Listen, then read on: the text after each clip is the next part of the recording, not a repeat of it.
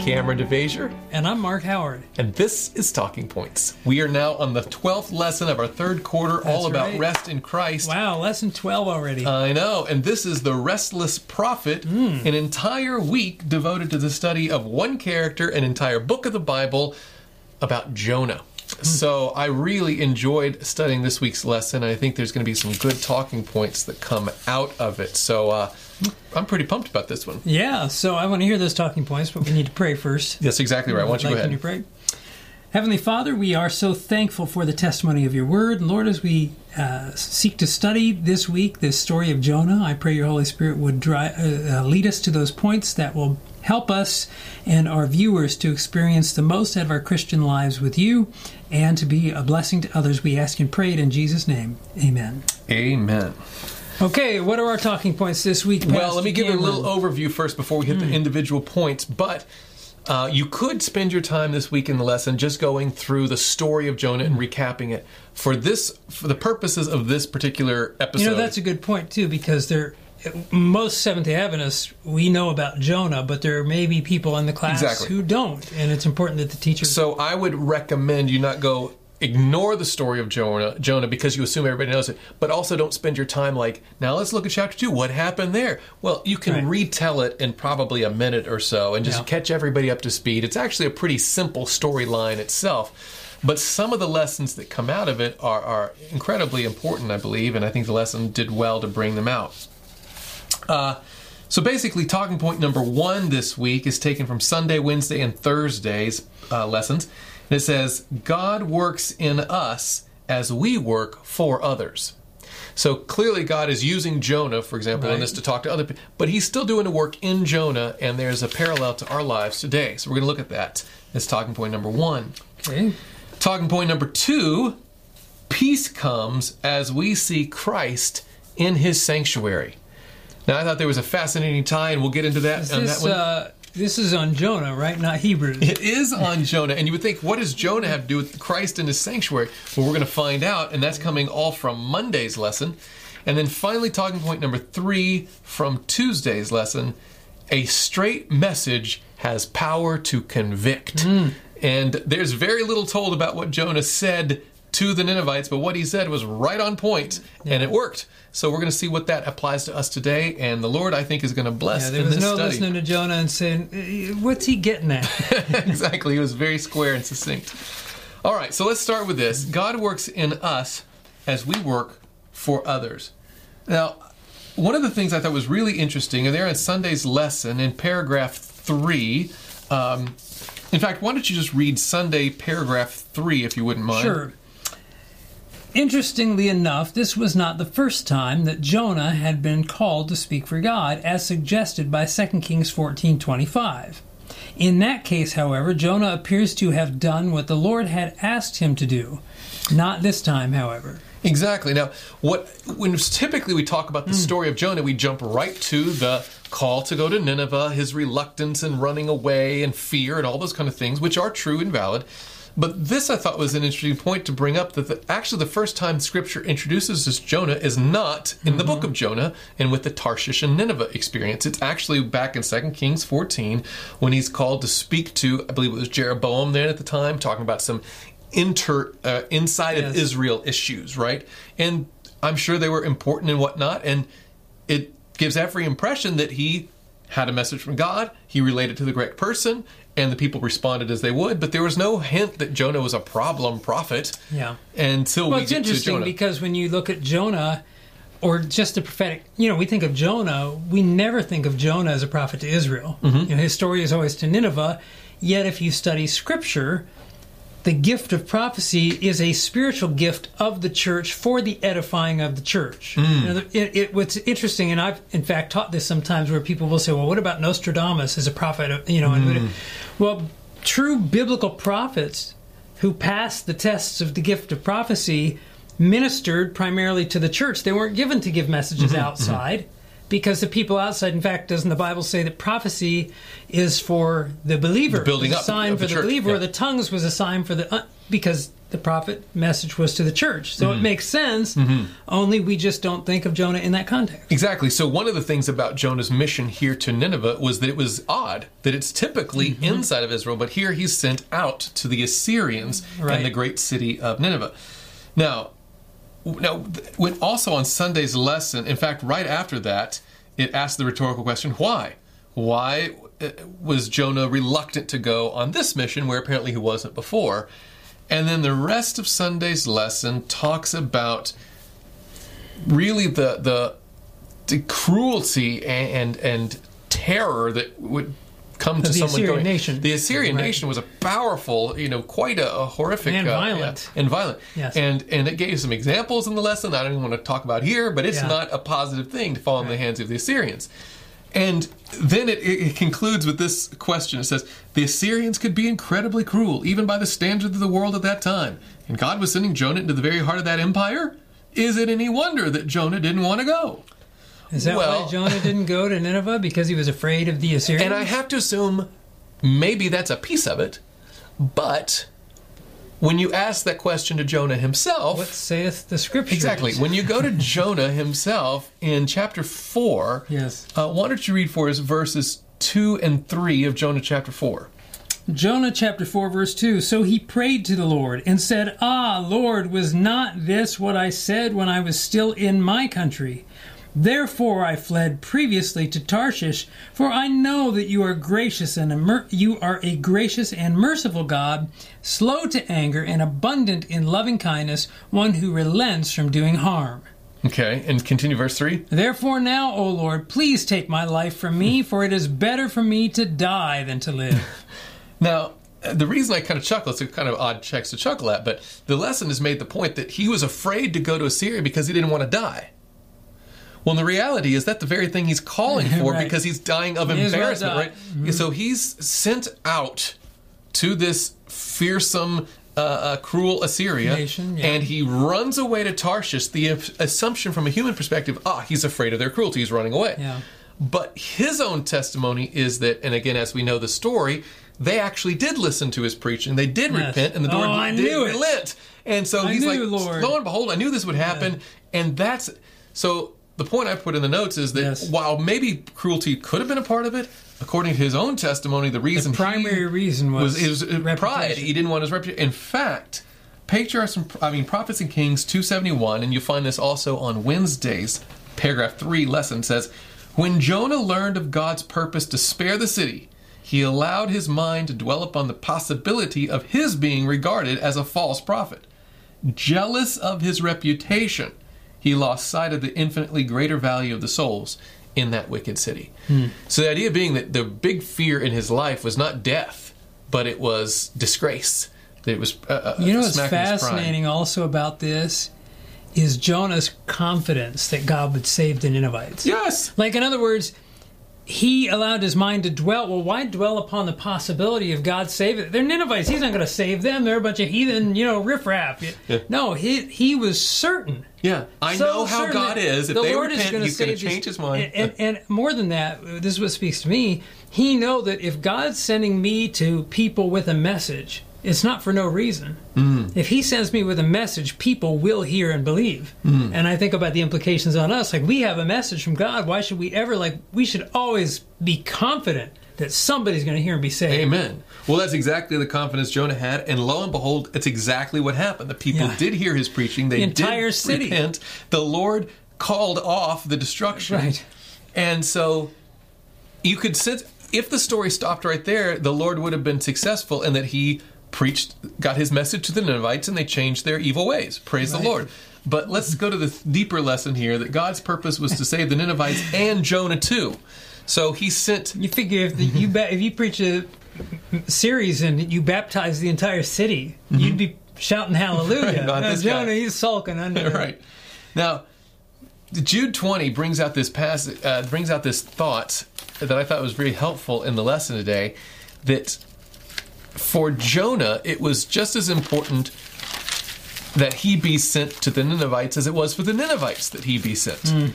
The idea being that, I'll read verse 20 if you read verse 22 and 23 of Jude here. Sure. It says, "But you, beloved, building yourselves up on your most holy faith, praying in the Holy Spirit, keep yourselves in the love of God, looking for the mercy of our Lord Jesus Christ unto eternal life.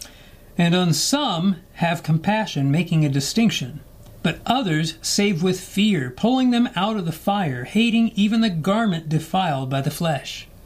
Now, the lesson brought this out, that notice that it starts off this passage in Jude here, verse 20, about how you as an individual build up yourselves, pray in the Holy Spirit, keep yourselves in the love of God. So it's about you staying strong in the Lord, and then immediately transitions to, now, work with some people this way, and other people you have to be straight and pull them right out of the fire. It intimately ties our staying in Christ with our working for Him to get others in Christ too. Absolutely. And that's exactly what we see here in the experience of Jonah. In the paragraph 5 of Thursday lesson it says, "God called Jonah to go to Nineveh because God loved the Ninevites and wanted them in His kingdom. But God also called Jonah because God wanted Jonah to grow and become more like Him as they worked together." I can't help but think about Jesus' words where He says in Matthew 11, "All you who are weary and heavy laden, come to me, and I will give you rest. Take my yoke upon you," which means working with Christ. "Take my yoke upon you and learn of me." And so that learning of Him and that experience we gain with Christ, there's an experience we can gain only when we take His yoke and work with Him. And that's exactly what we're seeing here with Jonah. Exactly. So God's plan was to the Ninevites and to the messenger alike. And as it is today. I don't know why we think like, oh, man, can you believe the Lord used a messenger who needed to grow?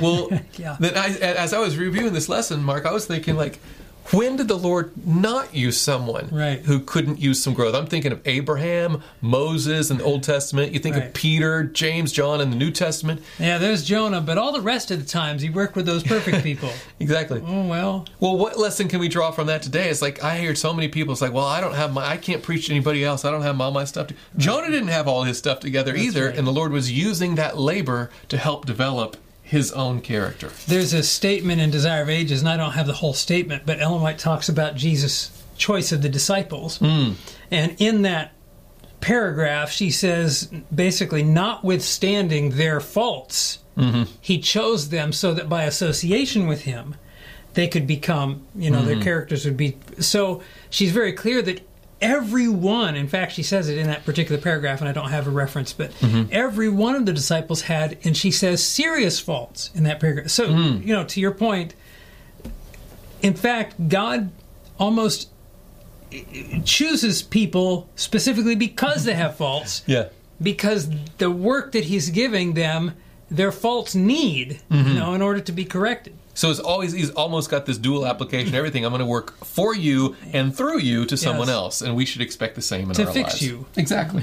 Well, we got to move on time-wise, but let's get to talking point number 2, that peace comes as we see Christ in His sanctuary. Okay, let's see this. All right, now in Monday's lesson, it highlighted this, and I really appreciated it. Sure. And it's actually found in the second chapter of Jonah's story in the book of Jonah.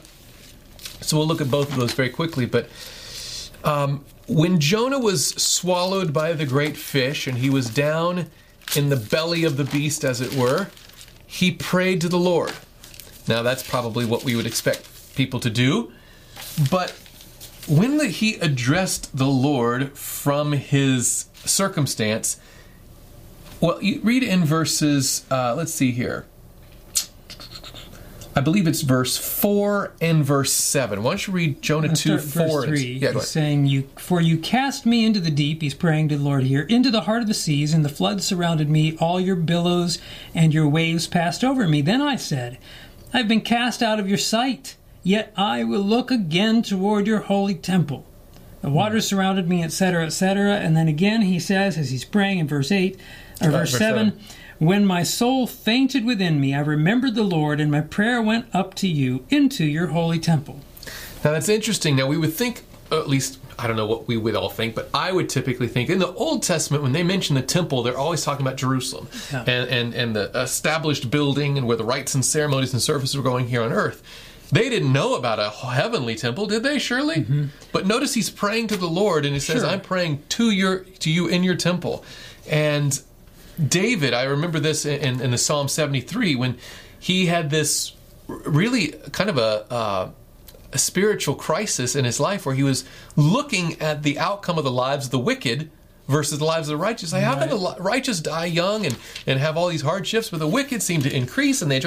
And he says in Psalm 73:17, he essentially, I'm paraphrasing, I guess I could look it up real quick, but he said he almost lost his way, but he thought of Christ in his sanctuary. He said, then I understood their end. Like, he had to reframe it from heaven's perspective and know that there's a God in heaven. He's active on my behalf. He sees the end from the beginning. I can put my trust in him.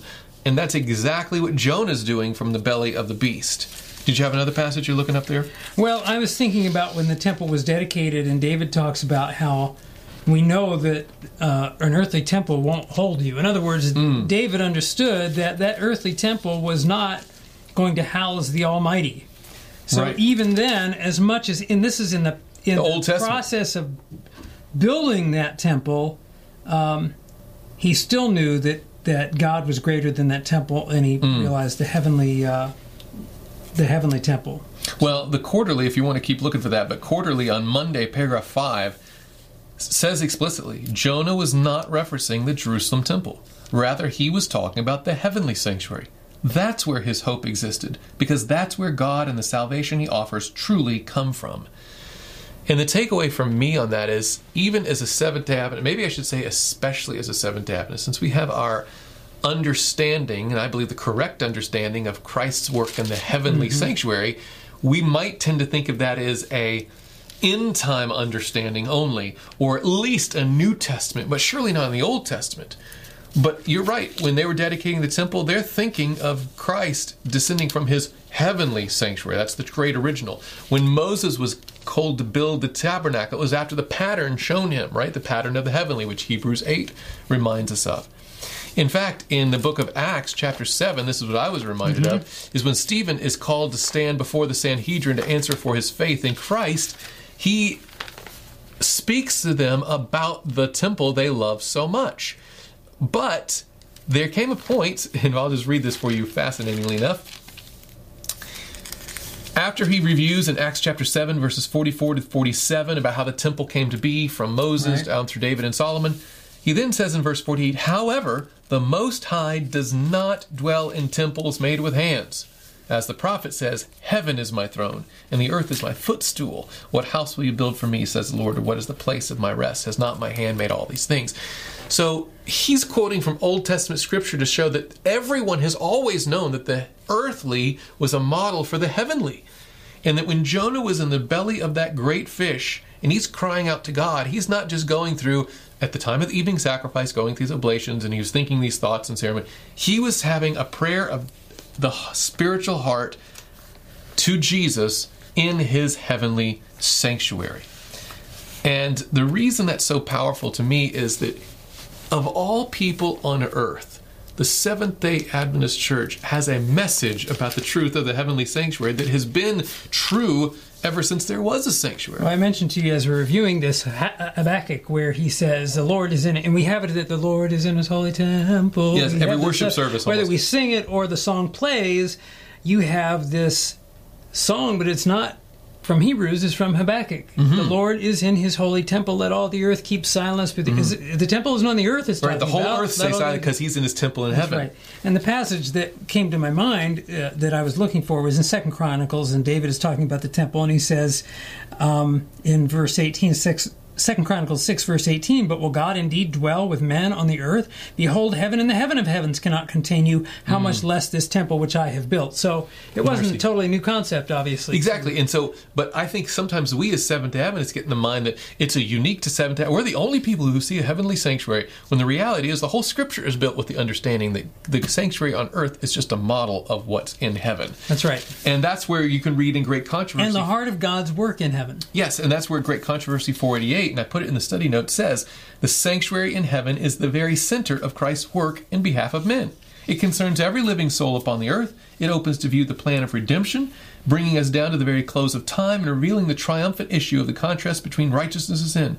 It is of the utmost importance that all should thoroughly investigate these subjects and be able to give an answer to everyone that asketh the reason of the hope that is in him. So, and as you were saying when we were reviewing this, we read that and say, yeah, the sanctuary now is the center of his work in behalf of men. But as we're seeing in Scripture, even though the sacrifice wasn't ready prior to the cross, yet the preparation was all there, and the temple was readying for that sacrifice, and still evidently the center of where God was, as his people were directed to pray to him in his temple. That's right. So especially now more than ever, and while we know that Christ is literally in his temple doing this fine, where should our hope and sin? We oftentimes look back to where he was born, or elect to the Calvary, or that Holy Land, or something. Well, there's one place right now where Christ is living and active, and that is in the heavenly sanctuary. So that's right. Let's keep that in mind. All right, finally, talking point number 3, a straight message has power to convict.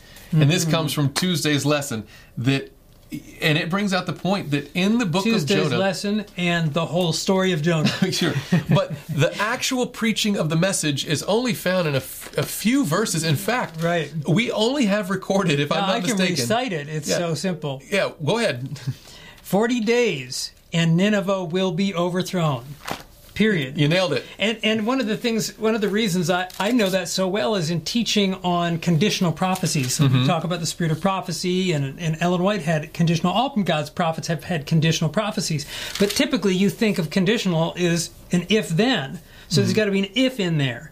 We know Jonah's prophecy was conditional because God chose to save because they repented, but there's no conditional element. And so having taught that over and over, there's no if there. Right. Well, at least it's not recorded in Scripture, because the Scripture it almost gives a picture. He walked around saying one sentence over and over. The point being, it's up to God whether it's going to be conditional, whether it was stated or not. But Jonah's statement was very simple and straightforward. Yeah, you got 40 days, and Nineveh's overthrown.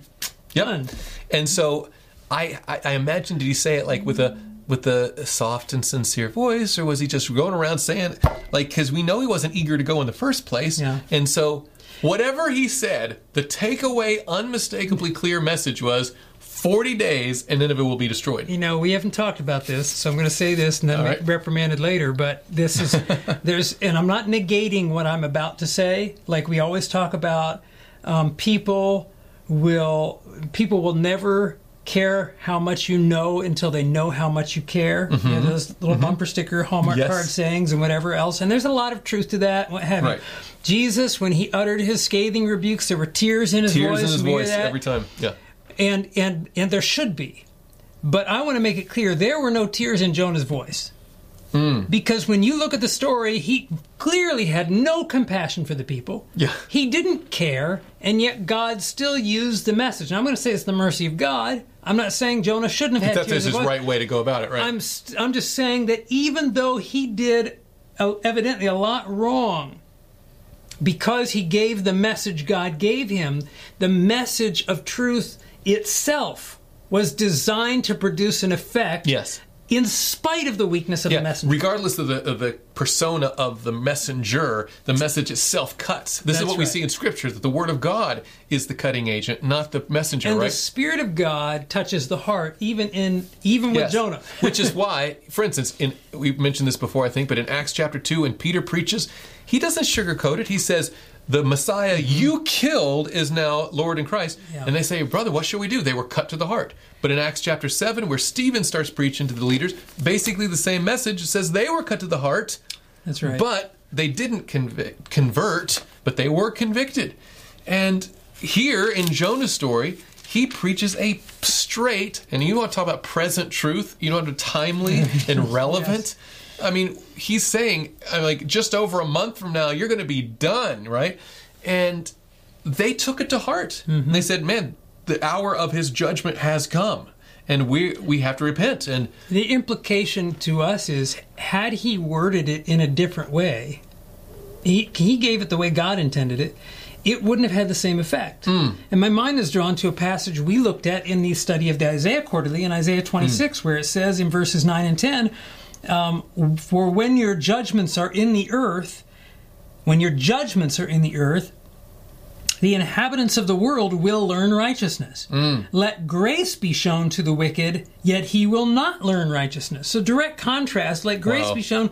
The wicked won't learn righteousness, but let the judgments come. And that's going to bring him down. Because for the wicked, he needs his conscience aroused and awakened. And that type of message is designed to awaken the conscience. That's what it did with Jonah. And so let's not get confused. While Jonah might have had his ups and downs, it wasn't the personality of Jonah that was the essence of his success or not. It's not he phrased it just right and it worked and we should find out that magic phrase. It almost doesn't matter how Jonah was saying because God had a message for those people. That's right. And it was a pointed, present truth, relevant, practically applicable, now is your time message. And the application I'm taking with and I would encourage our Sabbath school teachers, friends, we have a timely, present, relevant message to give. The hour of his judgment has come. And while we need to stir the people. Exactly. In fact, we have this statement. In fact, you referred to it. You want to read through that for it? It's from Manuscript Release, page 19. Volume 19, page 41. Yes. It says, the light that Christ revealed to his servant, the prophet John, is for us. In his revelation are given the three angels' messages, warnings against the wickedness that would exist in the last days and against the mark of the beast. We are not only to read and understand this message, but to proclaim it with no uncertain sound to the world. By presenting these things revealed to John, we shall be able to stir the people. The usual subjects on which the ministers of nearly all other denominations dwell will not move them. We must proclaim our God-given message to them. The world is to be warned by the proclamation of this message. If we blanket it, if we hide our light under a bushel, if we so circumscribe ourselves that we cannot reach the people, we are answerable to God for our failure to warn the world. Oh, that is heavy. But she's basically saying we have a message. It is relevant. It's what God wants to say. Now get out there and say it. Now, I agree with you. We should always do it in a loving, kind way, but we should never, what she says, circumscribe or hide it or blanket it in such a way that they don't actually hear the message. That's right. If you could take anything away from Jonah's preaching, is they knew where he was coming from and what he was saying. There's no reason not to give the message God has given us. I know people like, well, I just don't know if I'm loving enough yet. Seriously? We're never going to be loving enough. We've got to trust the Lord and say, Lord, you're going to have to help me. And then we can't excuse ourselves from giving the warning message he intended to give and trust that he will help us to give it in the right way. That's right. And if we truly realize the situation, the eternal, significance of where we are in this world's history, it's like the guy crying out fire and the thing. It's like, well, I don't know if they really like me enough to just say fire. They'll get past you, just get the message out. Anyway, in summary, there's so much to cover here. Power to convict. It does. Yes, and indeed. So there's a lot of great lessons from the story of Jonah. And I want to close with what the lesson And incidentally, Jonah's message, because he gave the message the Lord gave him, saved the entire city. Amen. And the message, if we give the message the Lord gives us, we can't even know at this point in time how many will be saved in the kingdom of God because we chose to listen to and obey the Lord. Amen. Now, the quarterly ends with Friday's lesson, and it has this great quote from Prophets and Kings 2:66. In the charge given him, Jonah had been entrusted with a heavy responsibility, yet he who had bidden him go was able to sustain his servant and grant him success. Had the prophet obeyed unquestioningly, he would have been spared many bitter experiences, and would have been blessed abundantly. Yet in the hour of Jonah's despair, the Lord did not desert him. Through a series of trials and strange providences, the prophet's confidence in God and in his infinite power to save was to be revived. Now, the Lord obviously has a message for us to give today, and we don't want to be like reluctant Jonahs. Right. We want to be faithful, but we also want to be successful, and Jonah was that. So we want to pray that the Lord will grow us and, by his grace, make our work a success for him. Let's pray. Heavenly Father, thank you so much for the story of Jonah, and thank you for not only the history, facts of it, but the applications in our lives today. Help us to seek you in your sanctuary. Help us to give that message clearly to the world, and help us, by your grace, to become more like you as we share in your burden for the lost. For we pray all of these things in Jesus' name. Amen. Amen.